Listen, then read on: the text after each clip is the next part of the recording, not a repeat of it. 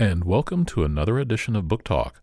I'm Stephen Usry, and I'm happy to welcome Sydney Leydensohn-Stern to the program today. She has written and edited for newspapers and magazines, including Fortune. She has also written 3 books of nonfiction: Toyland, The High-Stakes Game of the Toy Industry; Gloria Steinem, Her Passions, Politics, and Mystique; and most recently, The Brothers Mankiewicz, Hope, Heartbreak, and Hollywood Classics. Sydney joined us from Manhattan for this interview. Now, unless you're a film buff or a person of a certain age, the name Mankiewicz might sound familiar, but you may not be able to quite put your finger on it. Sydney, could you just give us kind of the big strokes of Herman and Joseph influence in Hollywood?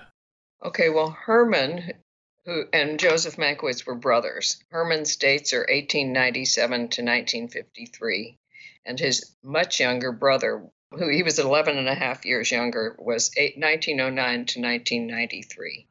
And Herman and Joe went out to Hollywood. They were New Yorkers. They were writers. They went out to Hollywood in the 1920s, and Herman died there. Herman spent his whole career from his not quite 30s till he died in his 50s. And Joe worked there from 1929 till 1951 when he left. And they were screenwriters. Joe later became a producer and then a director. And they are best known for their masterpieces. That it was interesting to me because each brother contributed a masterpiece of the Hollywood studio system era. Herman is best known for co-writing Citizen Kane with Orson Welles, and Joe is best known for All About Eve. As you said, Herman, almost 12 years older than Joe, but to understand these men, of course, you have to look at their parents. How did their parents come to America from Europe?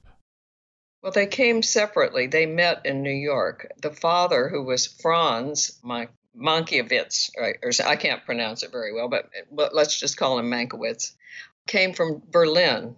He was very educated. He had been educated at the University of Berlin, very cultured, and he came to New York, like so many, in 1891 to make his fortune. Johanna Blumenau, was much less educated, and she came from a German-speaking portion of what's now Latvia called Kurland. And they met. She was a dressmaker, and he was, I don't know what he was. He was a journalist. I think he sold cigars for a while. He did a number of different things, rather unsuccessfully. But again, he was very cultured and sort of hooked him with the German-speaking immigrant community right away. And so they lived in New York for a few years and first had Herman in 1897 and then later a daughter, Erna, in 1901. So that's the family. And they had actually lived down in Wilkes-Barre, Pennsylvania, and if it weren't for the Mankiewicz brothers slipping the name of that town into so many of their scripts, America probably wouldn't know that name. Well, it's interesting. Yes, he finally got a job, Franz, who then made himself into Frank when he moved to Wilkes-Barre in about 1904. He was asked to be the editor of a German-speaking newspaper. There were a lot of German speakers, German immigrants, etc., in Pennsylvania mining communities. And then he went from being a poor immigrant, although not uneducated, to a big man in town in Wilkes-Barre. He also became the head of the Democratic Party in Luzerne County. And that's where Joe, who their mother thought was a little accident, a little surprise, was born in 1909. And yes, they put Wilkes-Barre. It's I jokingly say someone could write a master's thesis on the use of Wilkes-Barre in Mankiewicz movies. It's sort of like their Peoria. I think they liked the sound of it, and they would put it in whenever they could. John Wayne is even a pilot from Wilkes-Barre in one of the movies. Yeah, it's just so unusual to have a town with a hyphenated name and then a difficult pronunciation for Barry. And well, it's interesting that you say that because I was recently interviewed by someone from Wilkes-Barre or the Northeastern Pennsylvania Public Radio, and I was asking several friends before I went on, how do I pronounce it? How do I pronounce it? And everyone authoritatively told me something different. Wilkes-Barre, like Yogi Berra, Wilkes-Barre, which is what I eventually said, and Wilkes-Barre, which they said, Joe Biden, someone said Joe Biden said that, and he's from Delaware, so he should know. So the woman who my interviewer called it Wilkes-Barre, so now I'm calling it Wilkes-Barre. Now, while he changed his name to Frank, the family knew him as Pop. and he was a huge figure in the family for both good and for ill. Yes, he was a tremendous influence on both sons. He was a very harsh parent to Herman. He was very unhappy. He had an alcohol problem in his early years, and he was very harsh on Herman, very demanding. Herman was obviously very bright, so anything less than perfection was not acceptable to Pop. Where are those other 8 points? Yes, right. If he came home with a 92 on a test, Pop would go, "Where are the other 8 points?" And if Herman said, "I was the best one in school in the whole class," he'd say, "That just shows you're with a lot of inferior minds. It should be perfect." So that was very hard to take. And as they went on in life, they moved back to New York where Pop got a master's degree and Herman got an undergraduate degree. And then Pop went on and got a PhD from NYU and taught first high school and then also college, and loved teaching and considered it the highest thing you could do in life, which was educate young people. And he wanted both sons to follow him into that line of work. And they never really got over feeling they had disappointed him. Not that necessarily that they didn't go into teaching, but they didn't do anything exalted enough for his high standards. The family was culturally Jewish, but the Mankiewicz were not a devout family. No, German Jews and Western European Jews tended to wear their religion more lightly. They were allowed to assimilate into their community. So in the United States, they considered themselves Jewish, but it didn't affect their lives that much. And when they were in Wilkes-Barre, the father, Pop, did send Herman and Erna to Sunday school. And then one day Herman came home and said, "We can't go to Sunday school anymore." And so their mother thought, "Uh-oh, what's Herman done?" But it turned out that he'd said they had a Christmas tree. So that was the end of that. Also, when he was young, Herman had a bicycle and it went missing. And that seems to have been great fuel for one of his later works of genius. Yes, well, I have to be careful. I don't know if a spoiler is okay in this context, but Herman lost his bike when he was out. He'd gone to the library. He was supposed to be grounded, and he took his bike and he went to the library anyway when his mother left the house. And it was stolen while he was in the library reading, and his parents refused to replace it. And he was really heartbroken, and he remembered that feeling, and he used it when he wrote Citizen Kane. And should I go in? I don't know if I should spoil it for your listeners. Should we assume people have seen Citizen I think Kane? it's been enough time that, yeah. Okay.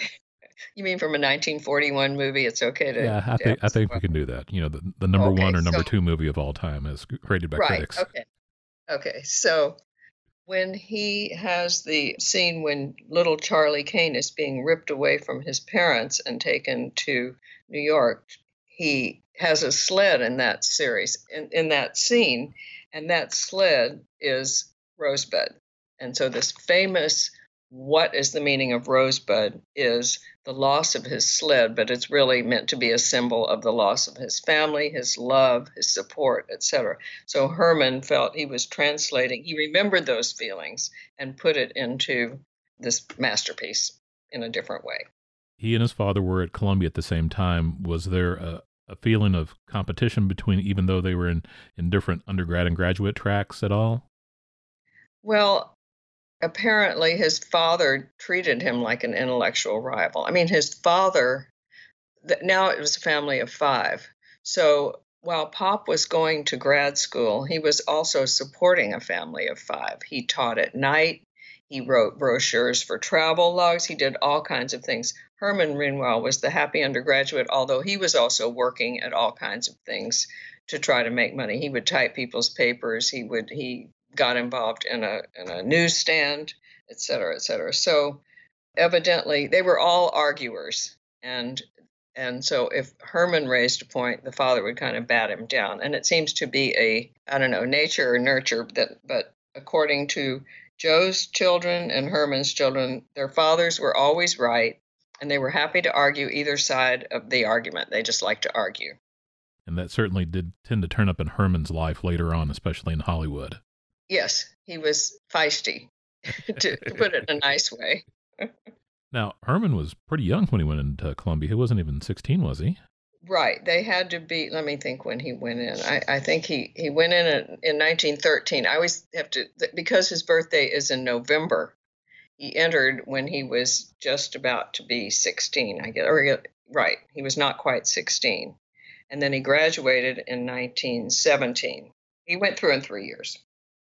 And it wasn't just in Hollywood that he met many famous people. He met people who were going to be famous when he was at Columbia, like Maury Riskind and Max Schuster, who later started Simon and Schuster.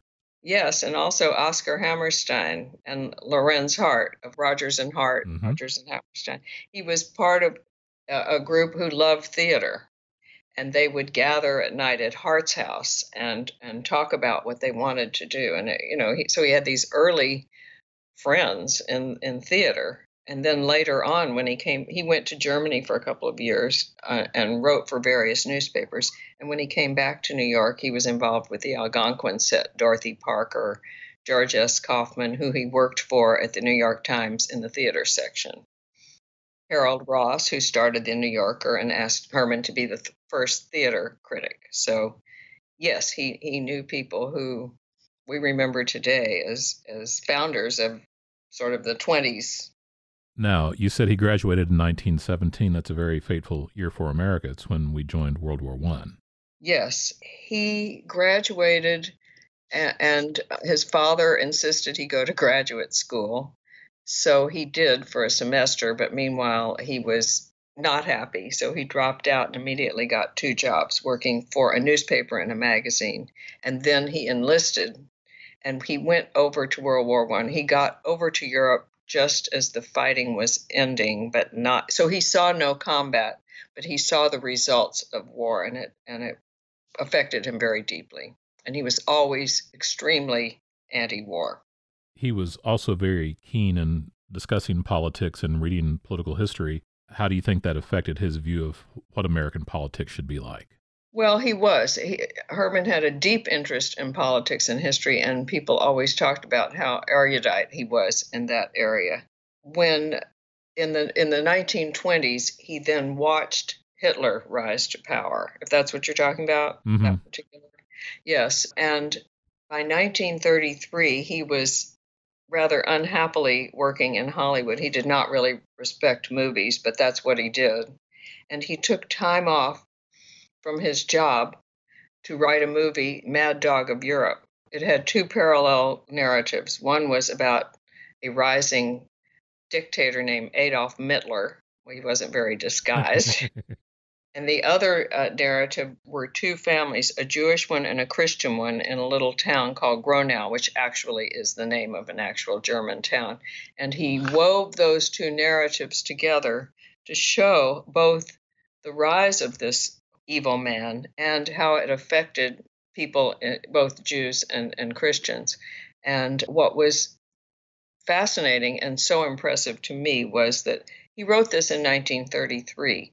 And yet each milestone in Adolf Hitler's rise were the actual milestones that are still considered by historians the points, the landmarks in Adolf Hitler's rise. So it was a very impressive reading of history. That he could see it almost immediately at first hand, not having to wait in hindsight to look back and judge it. He knew it when it was happening.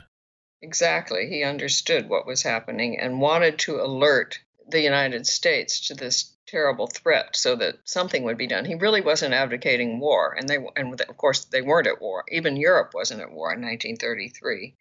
But he could not get the movie produced. There was a lot of resistance to offending the German market, for one thing.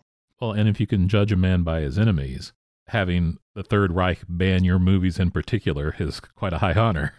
In fact, it was only movies by Herman Mankiewicz that they banned, so it was an honor. And many, many years later, his son Frank Mankiewicz was on not 1 but 2 enemies lists of President Nixon, and he considered that a high honor, and he related it back to his father's experience. While Herman was working as a journalist and a theater critic, he also had a third job, and that was just exasperating his editors. Well, that's a good way of saying it. Herman had several downfalls. Alcohol was one. Gambling was very ruinous. and getting himself fired was the third. And this was not a good combination, either in New York or later in Hollywood. He was self-destructive. Now, he met a young woman, Sarah Aronson, and they got married. How did she deal with this man who was just hard to handle? I loved Sarah. I loved reading about her. I felt she was reduced to a punchline, and I'll tell you that story, which is Herman ran into someone in Hollywood at some point, and the person said, "How's Sarah?" And Herman said, "Who?" And the person said, "Sarah, your wife." And he said, "Oh, you mean poor Sarah." And that stuck for the rest of her life. I mean, I would be interviewing people and they talk about, well, poor Sarah, this and poor, and wow, what a moniker to get for life. But she adored and admired him, which does not mean everything was okay. And she did leave him several times. She was also instrumental in getting him rehired. She would go and plead his case. And sometimes when they had no money coming in, they had a very nice house in Beverly Hills that they rented for a very nominal rent for various reasons that are too complicated to go into. But she would, if they had no money coming in because he was between studios, she would rent out the house and move them to a smaller apartment and they would live off the rent. So it was a very up and down life. How did he get involved with that Algonquin Round Table set? He had worked with George S. Kaufman, and he had also contributed little pieces to FPA's column, etc. So he was trying to be in journalistic circles even before he left for Germany. He came back from Germany in 1922, thinking that he was going to get a job with Kaufman at the New York Times theater section, but they didn't need anybody at that point, so they got him a job somewhere else. But he was, even though he was younger than many of them, he was very witty, and they liked him, and they admired him. So he sort of ran with Robert Benchley and Dorothy Parker and George S. Kaufman, etc. And several people thought he might be the funniest person in all of New York. Do you have any particular quips of Herman's that are favorites of yours? Oh, you mean the Voltaire of Central Park West, which is what Ben Hecht called him, yes. Yeah, he was very witty. The full-time help of half-wits is better than the half-time help of full-wits. That's what he said to Harold Ross, saying that he had been helpful. As you mentioned, alcohol was a problem, and that was a major theme amongst many of the Algonquin Round Table. Yes, prohibition was going on, and it really backfired on the intentions because it made drinking so glamorous. And many of those friends who were part of that set became alcoholics and died young. They sort of never seem to have gotten over that sort of adolescent view of alcohol. It's tragic. You mentioned his ruinous gambling a little bit earlier. Some people nowadays might call him a degenerate gambler. The person that just can't stay out of the game. What were the games of chance and skill that dominated his mind that he had to keep throwing his money at them? Well, he would bet on anything, first of all. Would play poker. He wasn't very good at it. And when he got to Hollywood, he was playing with people who were his superiors in the studios who had a lot more money, and so they could bet more. And they never seemed to mind taking his money. His son, Don, who became a screenwriter and also had a gambling problem for a long time, said that his father really didn't understand the concept of odds. He just thought any event was 50-50. So he was often in debt. And I saw some correspondence when I was doing research where he sent Louis Milestone, the director, a check and said, "I owe you," it was some tremendous amount, like $8,000. I mean, a huge amount. "I don't have it, but I do have a salary, so I'm going to send you 12 checks, and we'll take it out of my salary." And Milestone wrote and said, "You don't owe me anything. You owe the pot." He just was sort of fuzzy on that, but always ready to bet. Good time guy, always ready to be in on the game. And so that led to his need of the lump sum. And how does the lump sum change his life? Right. So in the mid-20s, it's hard for people, especially young people who all seem to want to go and write for movies, direct movies, be in movies, be associated with movies somehow, to realize how in low regard movies were held in those days by intellectuals. The silliest play was still regarded as art, whereas theater, which came out of Nickelodeons, etc., was regarded as slumming for for writers, certainly. And remember, sound had not come in at that point. So these were silent movies with titles. Now, in fact, there were some very good movies being made, but a lot of them were, in fact, silly. But the money was very good. So at one point, Herman had a debt that was probably about $1,200 or $2,200. And people from Hollywood were saying, you could make a lot of money out there.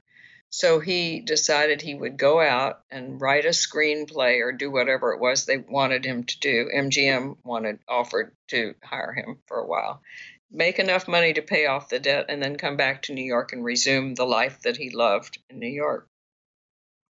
So he went out there, and while he was working there, Harold Ross fired him from the New Yorker because he was always late with his copy. He didn't get along with people, all the reasons he was always getting fired.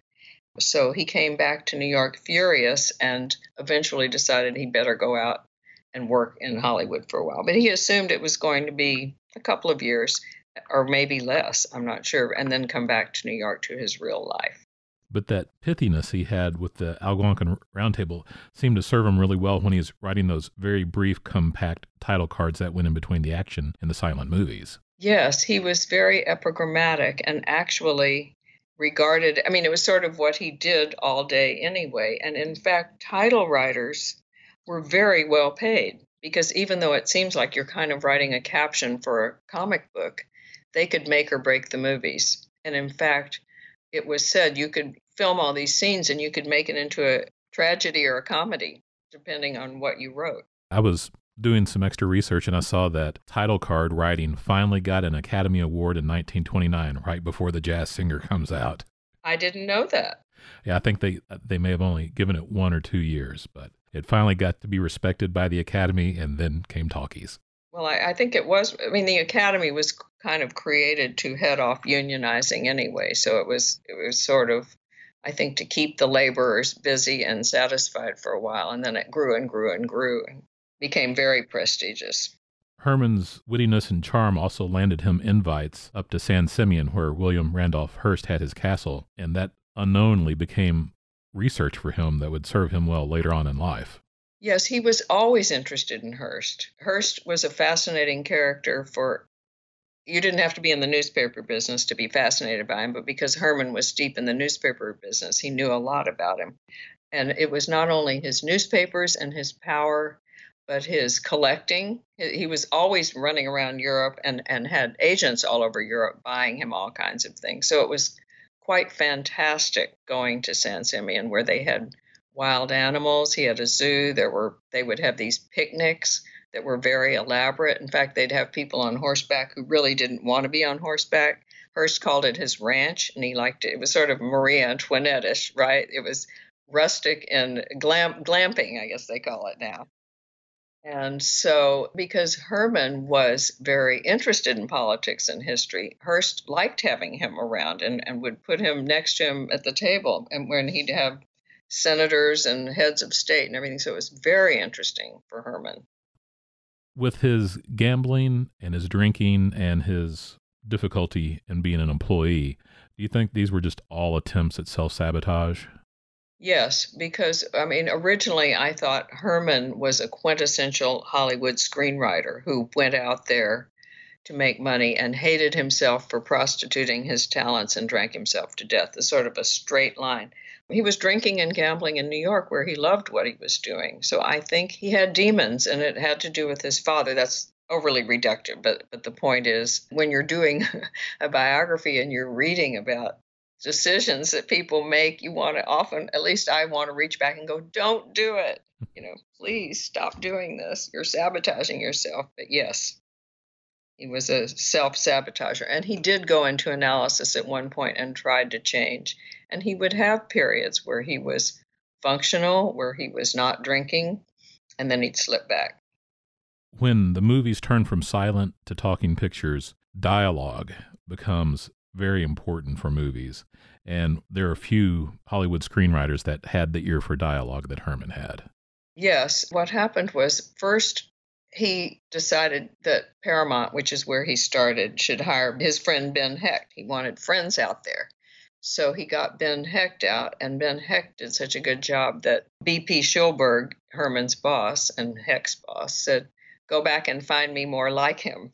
So he came back to New York, and people called it the Herman Mankiewicz Fresh Air Fund for Writers.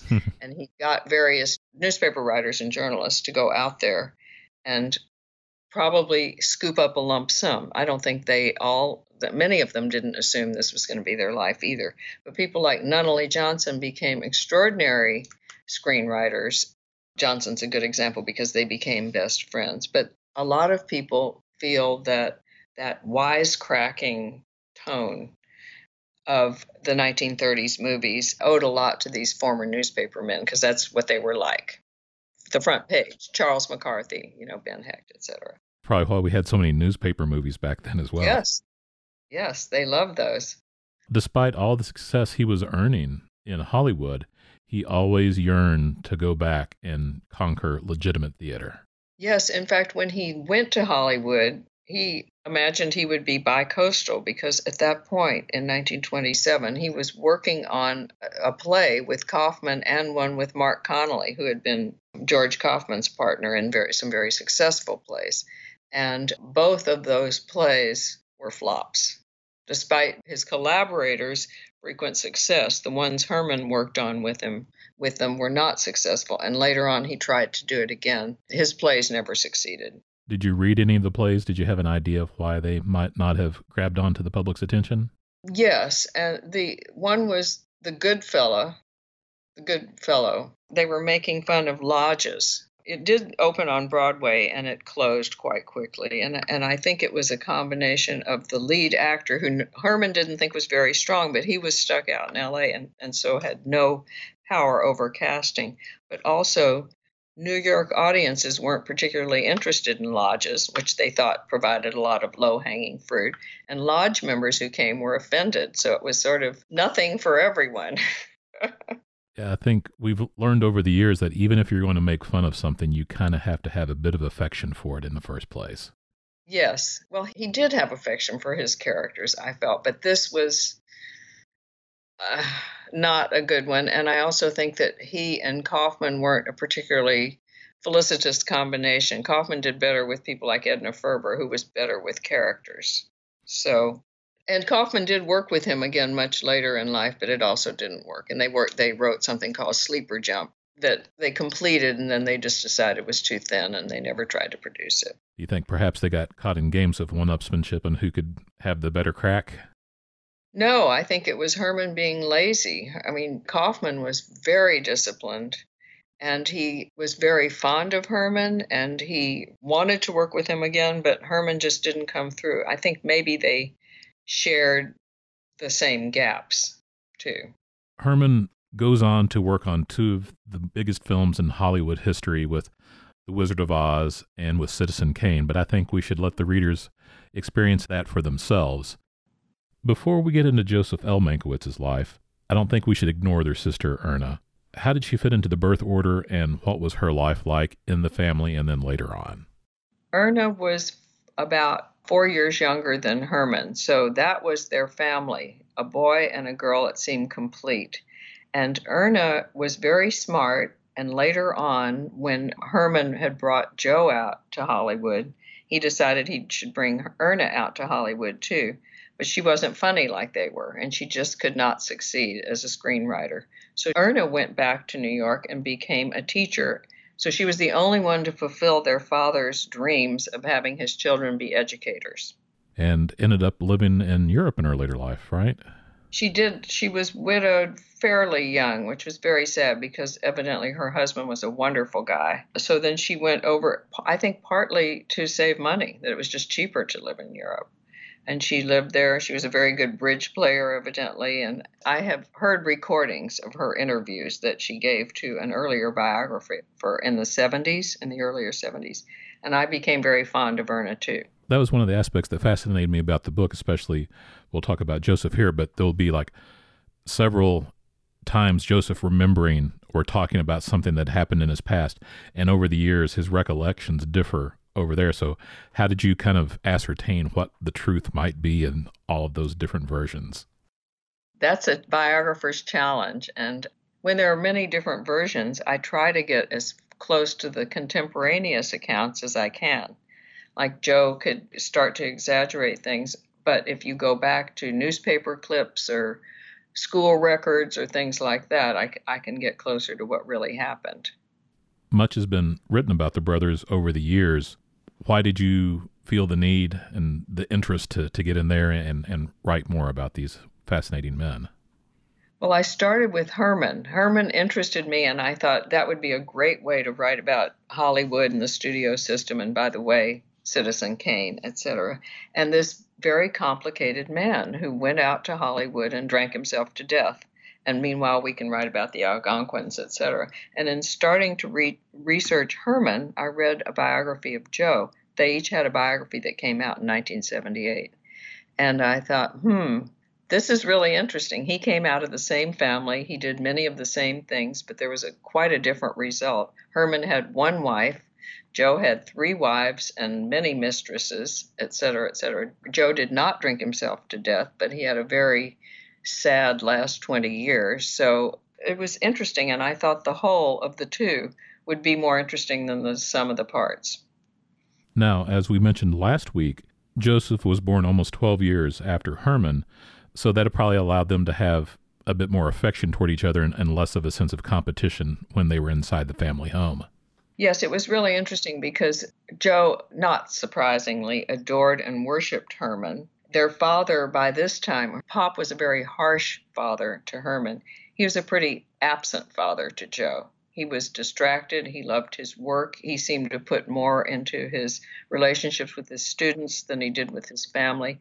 So Joe, he didn't use the phrase benign neglect, but he would say, I didn't get yelled at like my father did. But he had this other father figure who he just adored. And Herman was leading what would seem to many people to be a very glamorous life, hobnobbing with the Algonquins and writing about the Marx Brothers. And at one point when Joe was in school, he interviewed W.C. Fields. Herman set up an interview, and then W.C. Fields wrote Joe a thank you note. So it was a god for many years.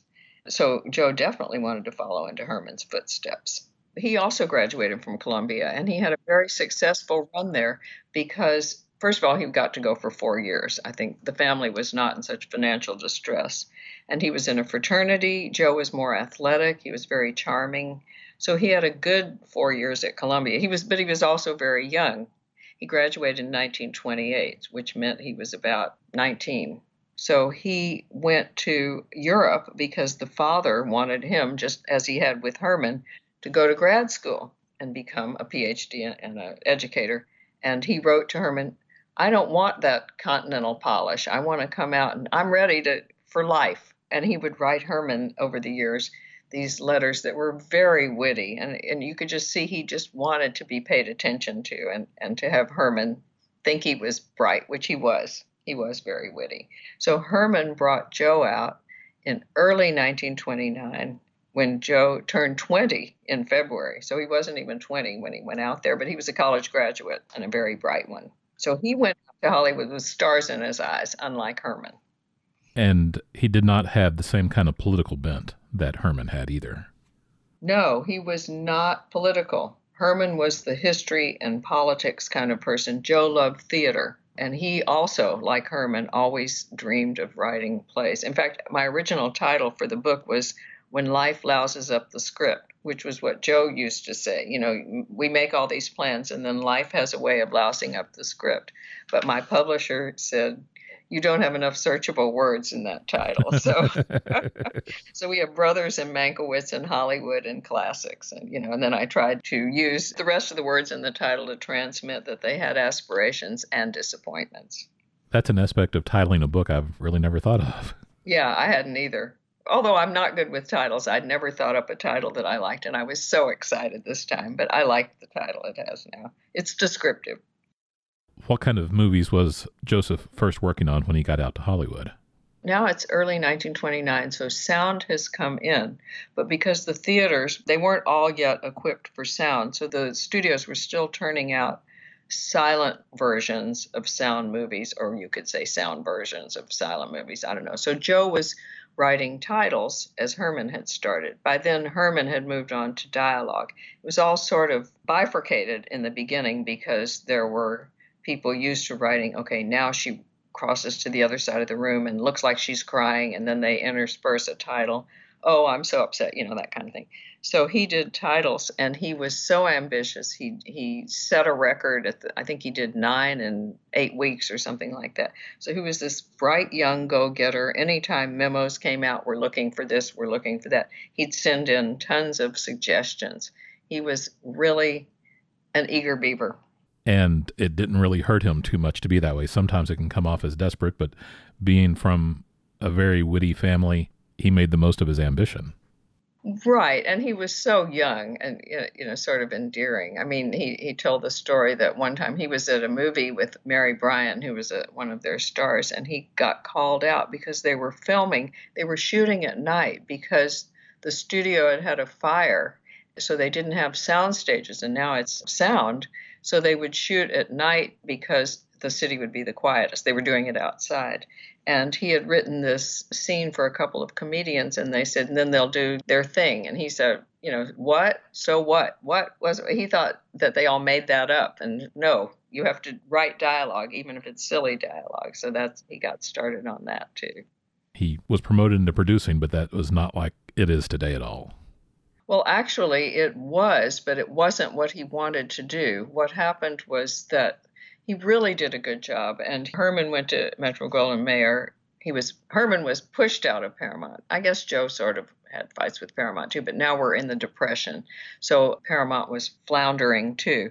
And in 1934, Joe went to Metro-Goldwyn-Mayer, and he had a big success with Manhattan Melodrama, which was Clark Gable, Myrna Loy, and William Powell. It's good to be smart, but it's also good to be lucky, because not only was it a big box office and critical hit, but it's the movie that John Dillinger was leaving, which he had gone to several times because he loved the movie, when he was shot by the FBI. And so Public Enemy #1 was shot after leaving this movie that Joe had written. So that was a big boost. And then he wrote a couple of other movies that did really well. What happens is these studios were like factories. They were set up like factories, and the writers did not own their words. The studio owned the words, and they had no power over what would be done with the screenplay that they might have labored over. So Joe wanted to direct.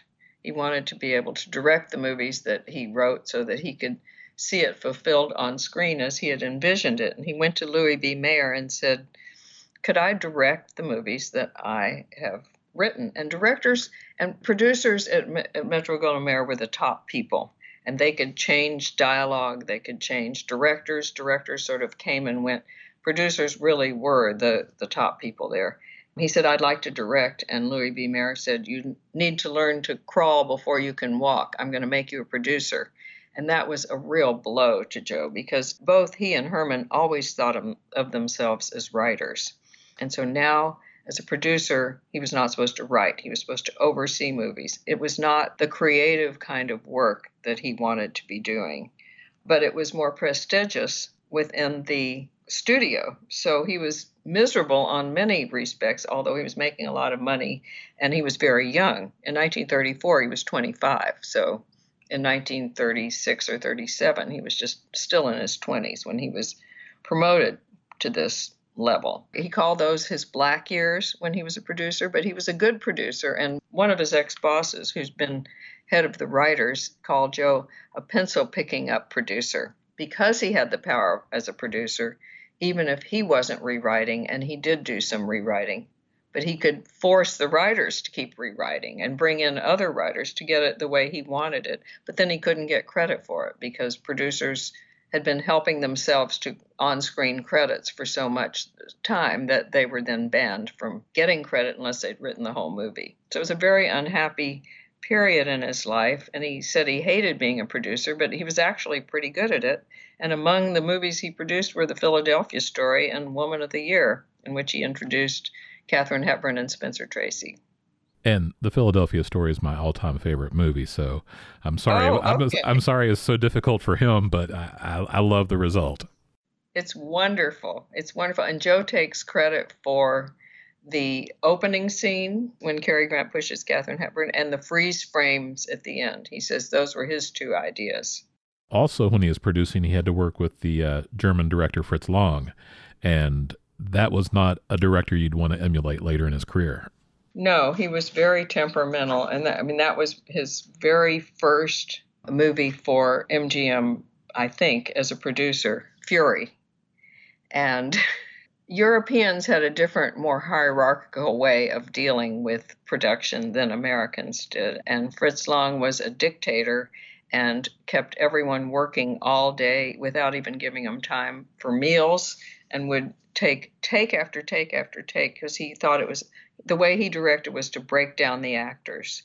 So in Fury, it included Spencer Tracy, and other people in the cast and I guess in the crew also said, "We're dying out here. We really need to stop for lunch." So Spencer Tracy was their sort of appointed spokesperson, and he said, "Mr. Lang, could we stop for lunch?" And Fritz Lang said something like, "We'll stop when I'm ready," which he never did because he just had one pill for lunch or something like that. So Spencer Tracy wiped his hand across his face, messing up his makeup and saying, "Lunchtime." And so they got lunch after that. But in the meantime, the crew had been so upset. At one point, Joe was called in the middle of the night because he heard that they were going to drop a lamp on Lang and sort of do it in a way that no one would be held culpable. Gracious. Yes. They're talking about fragging their director. Right, exactly. Friendly fire, right? So how did Joseph eventually break into directing? Well, it really came out of his love life. Joseph was married most of his adult life to one of his three wives, and he was always having affairs as well. And one of the affairs he had was with Judy Garland.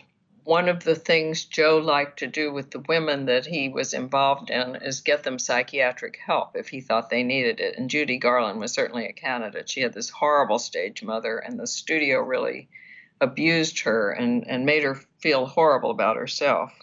And so he was having an affair, and Mayer called him in and said, "You've got to stop, and this is terrible, and blah, blah, blah." And basically Joe reacted to, "Mr. Mayer, the studio isn't big enough for both of us. One of us has to go." One was Mayer and one was Joe. We can imagine who went. And so he had to leave Metro-Goldwyn-Mayer, and he ended up at 20th Century Fox. And because it was a lesser studio, he insisted on two things. He wanted a raise, and he wanted the ability to write, direct, and produce at will with his pictures. And they gave him that. So that's when he started having the opportunity to direct, although he had to teach himself to direct. You can't just exactly jump in and know what to do. So he did have some films that he considered his apprenticeship while he learned to direct. I was fascinated in that section with Judy Garland that people tried to make her feel unattractive. And I just watched Easter Parade a couple of weeks ago, and she was so lovely. Yes. Well, I don't think they didn't set out to be mean, but she was in, if you're a little girl or a young girl going to school with Elizabeth Taylor and Lana Turner, it's hard because she was more talented than Drop Dead Gorgeous, and certainly more talented than either of them, I would certainly argue. And they would make fun of her, and her mother was very harsh. Oh, it's just awful to read about. I mean, there are many biographies, and I've read most of them, I think, and each one is painful. Joseph becomes established as a director and has one of the best 2-year runs a director could ever have in the history of Hollywood, winning back-to-back Oscars for screenwriter and direction for 1950, A Letter to Three Wives, and then 51, All About Eve. Right. It was actually, that's when the Academy Awards were given, yeah. Right. They were 1949 and 1950 films, but that record has never been equaled, to win writer and director back to back like that. When he saw the property that was at that originally A Letter to Five Wives, he said, "I knew I had looked upon the promised land."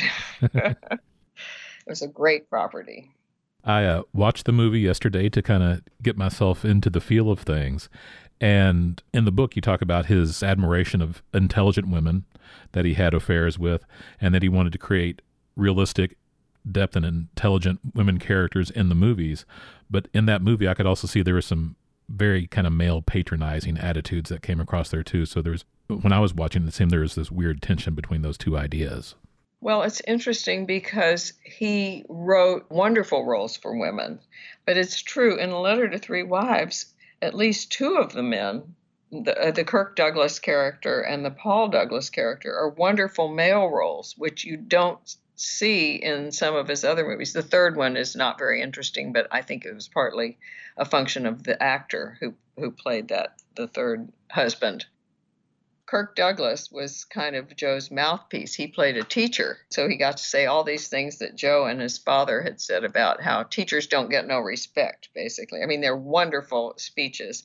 Paul Douglas was making his movie debut, and he had a wonderful role, Porter Hollingsway, in A Letter to Three Wives, and he did a great job. But Ann Sothern and Jean Crane, who Joe did not particularly like as an actress, but I think she does a lovely job, and Linda Darnell have wonderful roles, not to mention Thelma Ritter, which Joe wrote her part as the maid for Thelma Ritter. There was some pretty saucy dialogue about the way advertising penetrates the mind. And yes. And I was going, how did that get past the haze? When I read the censor documents, what they object to, you just have to laugh at some of their objections. They're just ridiculous. He was very proud of what he could slip through. And what he did was basically put some low-hanging fruit in there and then hope to get the other things through. I can tell you that dialogue if you want. I happen to have it in front of me. Okay, go ahead. One of the most interesting things about this movie is he does create a married woman with children. In fact, she has twins, the wife of Kirk Douglas. This is the Ann Sothern character, who is trying to juggle a career and her home life. And he's basically sympathetic to it. And that's unusual for that period. And she's the major breadwinner for the family, too. Yes, and that gives him the opportunity to have Kirk Douglas talk about how ill-paid teachers are and how important it is to society and that it's really quite terrible. But he also does all these riffs about advertising. So the Ann Sothern character writes for radio. The scene for that marriage is having her boss, Mrs. Manley, and Mrs. Manley's sort of milquetoast husband, Mr. Manley, for dinner. And Mrs. Manley is trying to convince Porter, the other character, who has a chain of stores, that he should use radio advertising. And he says, Sadie, the maid, who's Thelma Ritter, Mrs. Manley says, Sadie may not realize it, but whether or not she thinks she's listening, she's being penetrated. And then George, the Kirk Douglas teacher character, says, it's a good thing she didn't hear you say that. And Mrs. Manley says, after penetration comes saturation. And when she's saturated, she'll find herself recommending products to her employers. And then Laura May, who's Porter's wife, goes, not Sadie. I've seen her when she was saturated to the eyes. So, yeah, it's great dialogue. In making these strong women in films, he in his personal life, with his at least first couple of wives, he was not as kind as he was to his characters. No, it's interesting because I don't think Herman particularly had sexual affairs, but he would have these friendships. But he and Sarah and he and the women he liked were sort of like the Spencer Tracy, Katharine Hepburn sparring kind of relationships. Joe liked Pygmalion-like relationships. He got started with Linda Darnell during this movie. So Linda Darnell was about 24. Although she'd been working in the movies for about 10 years. And Joe, by 1949, is 40. And Linda Darnell had barely finished high school, and Joe was brilliant and very intellectual. And so he would like to mold them and tell them they needed psychiatric help and everything. And this was true with Judy Garland. It was true with Joan Crawford, sort of. I mean, she was older than he. And that didn't last that long anyway. But in his movies, he created these women who wanted more. That's true with The Ghost of Mrs. Muir, too. You know, this was kind of a Victorian or turn-of-the-century woman who became a writer. He gave them abilities and opportunities and recognized that women wanted more. He was always having affairs, and he was not a nice husband to his wife in that way. It was very painful for her. After his first marriage ended, he gave up custody of his son to be adopted by his new stepfather. Did that affect his psyche in any visible way over the years? Well, that was interesting because there was so much correspondence for me to use. So it was very intimate finding out about that. It was sort of a starter marriage. They were married and then divorced within 3 years, but they'd had a child, Eric. And his wife went back to New York and with Eric, she was from New York, and within a few years married a lovely man named Eugene Reynal, who was a publisher, and they had a child. And then at some point, when this time now, Joe and his second wife, Rosa Stradner, an Austrian actress, had 2 children. And when he had the second son, he approached his first wife about altering their child support payments. And at that point, she said, well, Eric's very confused because he has a different last name than everyone, so we would like to adopt him. And Joe put up a fight for a while, but he really said, I think he loves me more than I love him. He was pretty distant in that way, but I would not want him to think that I had deserted him. So he eventually let it go through, and that was kind of that. He saw him a little bit over the years, but much later, Eric's stepmother engineered Joe and Eric getting together, and in later life, and especially during Joe's third marriage, it was a very warm and loving relationship. So it sort of came out nicely in the end, and he had a nice stepfather in the interim. Eric did. Where Herman expressed his emotions almost too freely, Joseph was much more reserved in his manner, and it seemed to cause difficulty in his life because he was so kind of self-contained. But they were both charming and fun to be with and very funny. But Joe was controlled, it's true. And while he did have warm friendships, it was not the same. People wanted to take care of Herman. They called him Manky. And in fact, I think some called his father Manky too, Pop. But I don't think anyone ever would have called Joe Manky. He was Joe. Or Mr. Mankiewicz, which he would insist on sometimes. Joe did have a problem with gambling for a while, and he got himself in hand. I mean, he had, as Herman said, I've been a good, bad example for him. So as Joseph's fortunes were rising and Herman's were falling, how did their relationship fare with that dynamic? Well, it's really interesting because when Joe's fortunes were rising, that was when he was a producer, and he was really miserable. But Herman and Sarah really didn't know that. And Herman was kind of deteriorating, but still very well regarded. I mean, Herman was just kind of a presence, even though he kept getting fired, etc. And the issue of sibling rivalry is really interesting because Joe felt it much more than Herman. I'm a first child, and when in adult life, I've seen little babies and little kids that are the first, and to me, their experience is like they are the sun, and all these people around them are like the planets, all facing them at all times. Oh, you're wonderful. Oh, you do this. So I think Herman kind of went through life thinking about Herman, and Joe went through life thinking about Herman and wanting to achieve what Herman did and best him, and he did. But it was never quite enough to feel seen by Pop, I think. Their father died in 1941, just a few days before Pearl Harbor. He lived on in both their psyches for the rest of their lives. In dealing with someone like Herman over the years, did it give him a special way to deal with actors, especially ones that could be a problem like Rex Harrison? Gosh, I never thought of a parallel.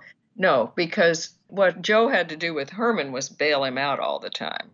And I even feel part of Herman's spiraling down was punishing Joe for his success, which is a self-limiting proposition, but still.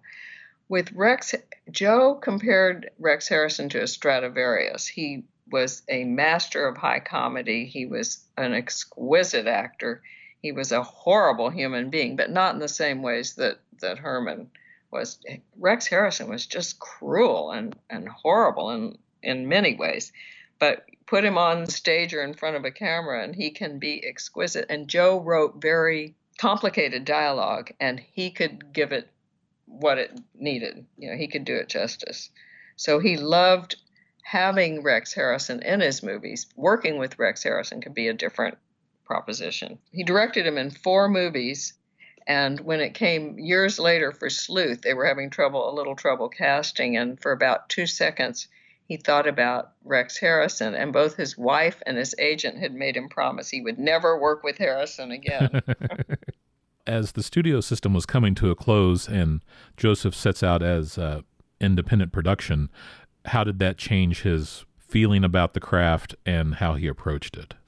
Well, it's interesting because he was always denigrating movies and studio movies and saying, if it weren't such a business, we could craft beautiful movies. But he was complaining all the way to the bank because the reason he could live like a king was because it was a business.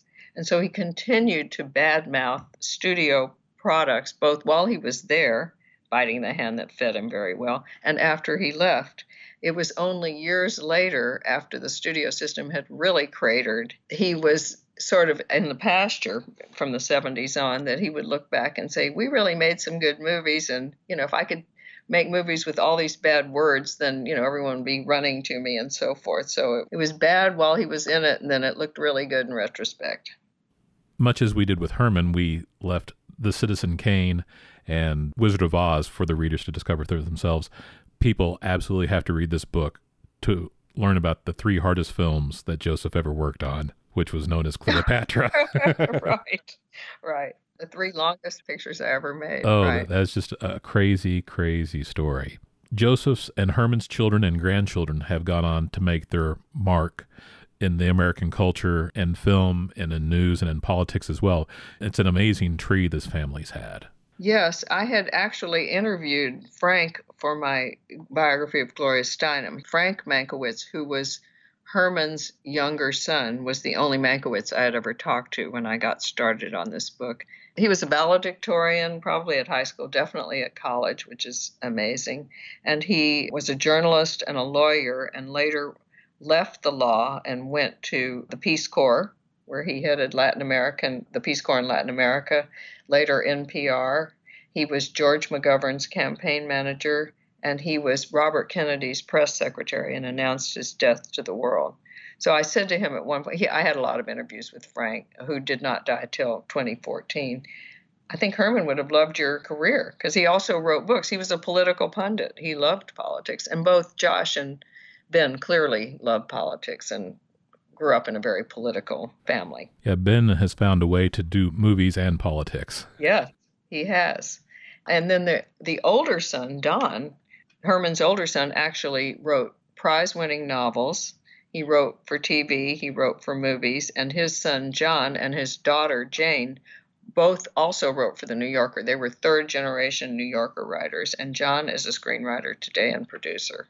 So that is 3 generations of screenwriting. And it happened on 2 generations on Joe's side, because Joe ended up eventually with his 3 wives. He had the son, Eric, went into banking, international banking. But Chris and Tom, his sons with his middle wife, Rosa, were both in the movie business. And Tom was a very successful screenwriter, screen doctor, and eventually even director. He directed and wrote Dragnet, the one with Tom Hanks, which is, I think it's very funny. It was a great, silly movie. Yeah.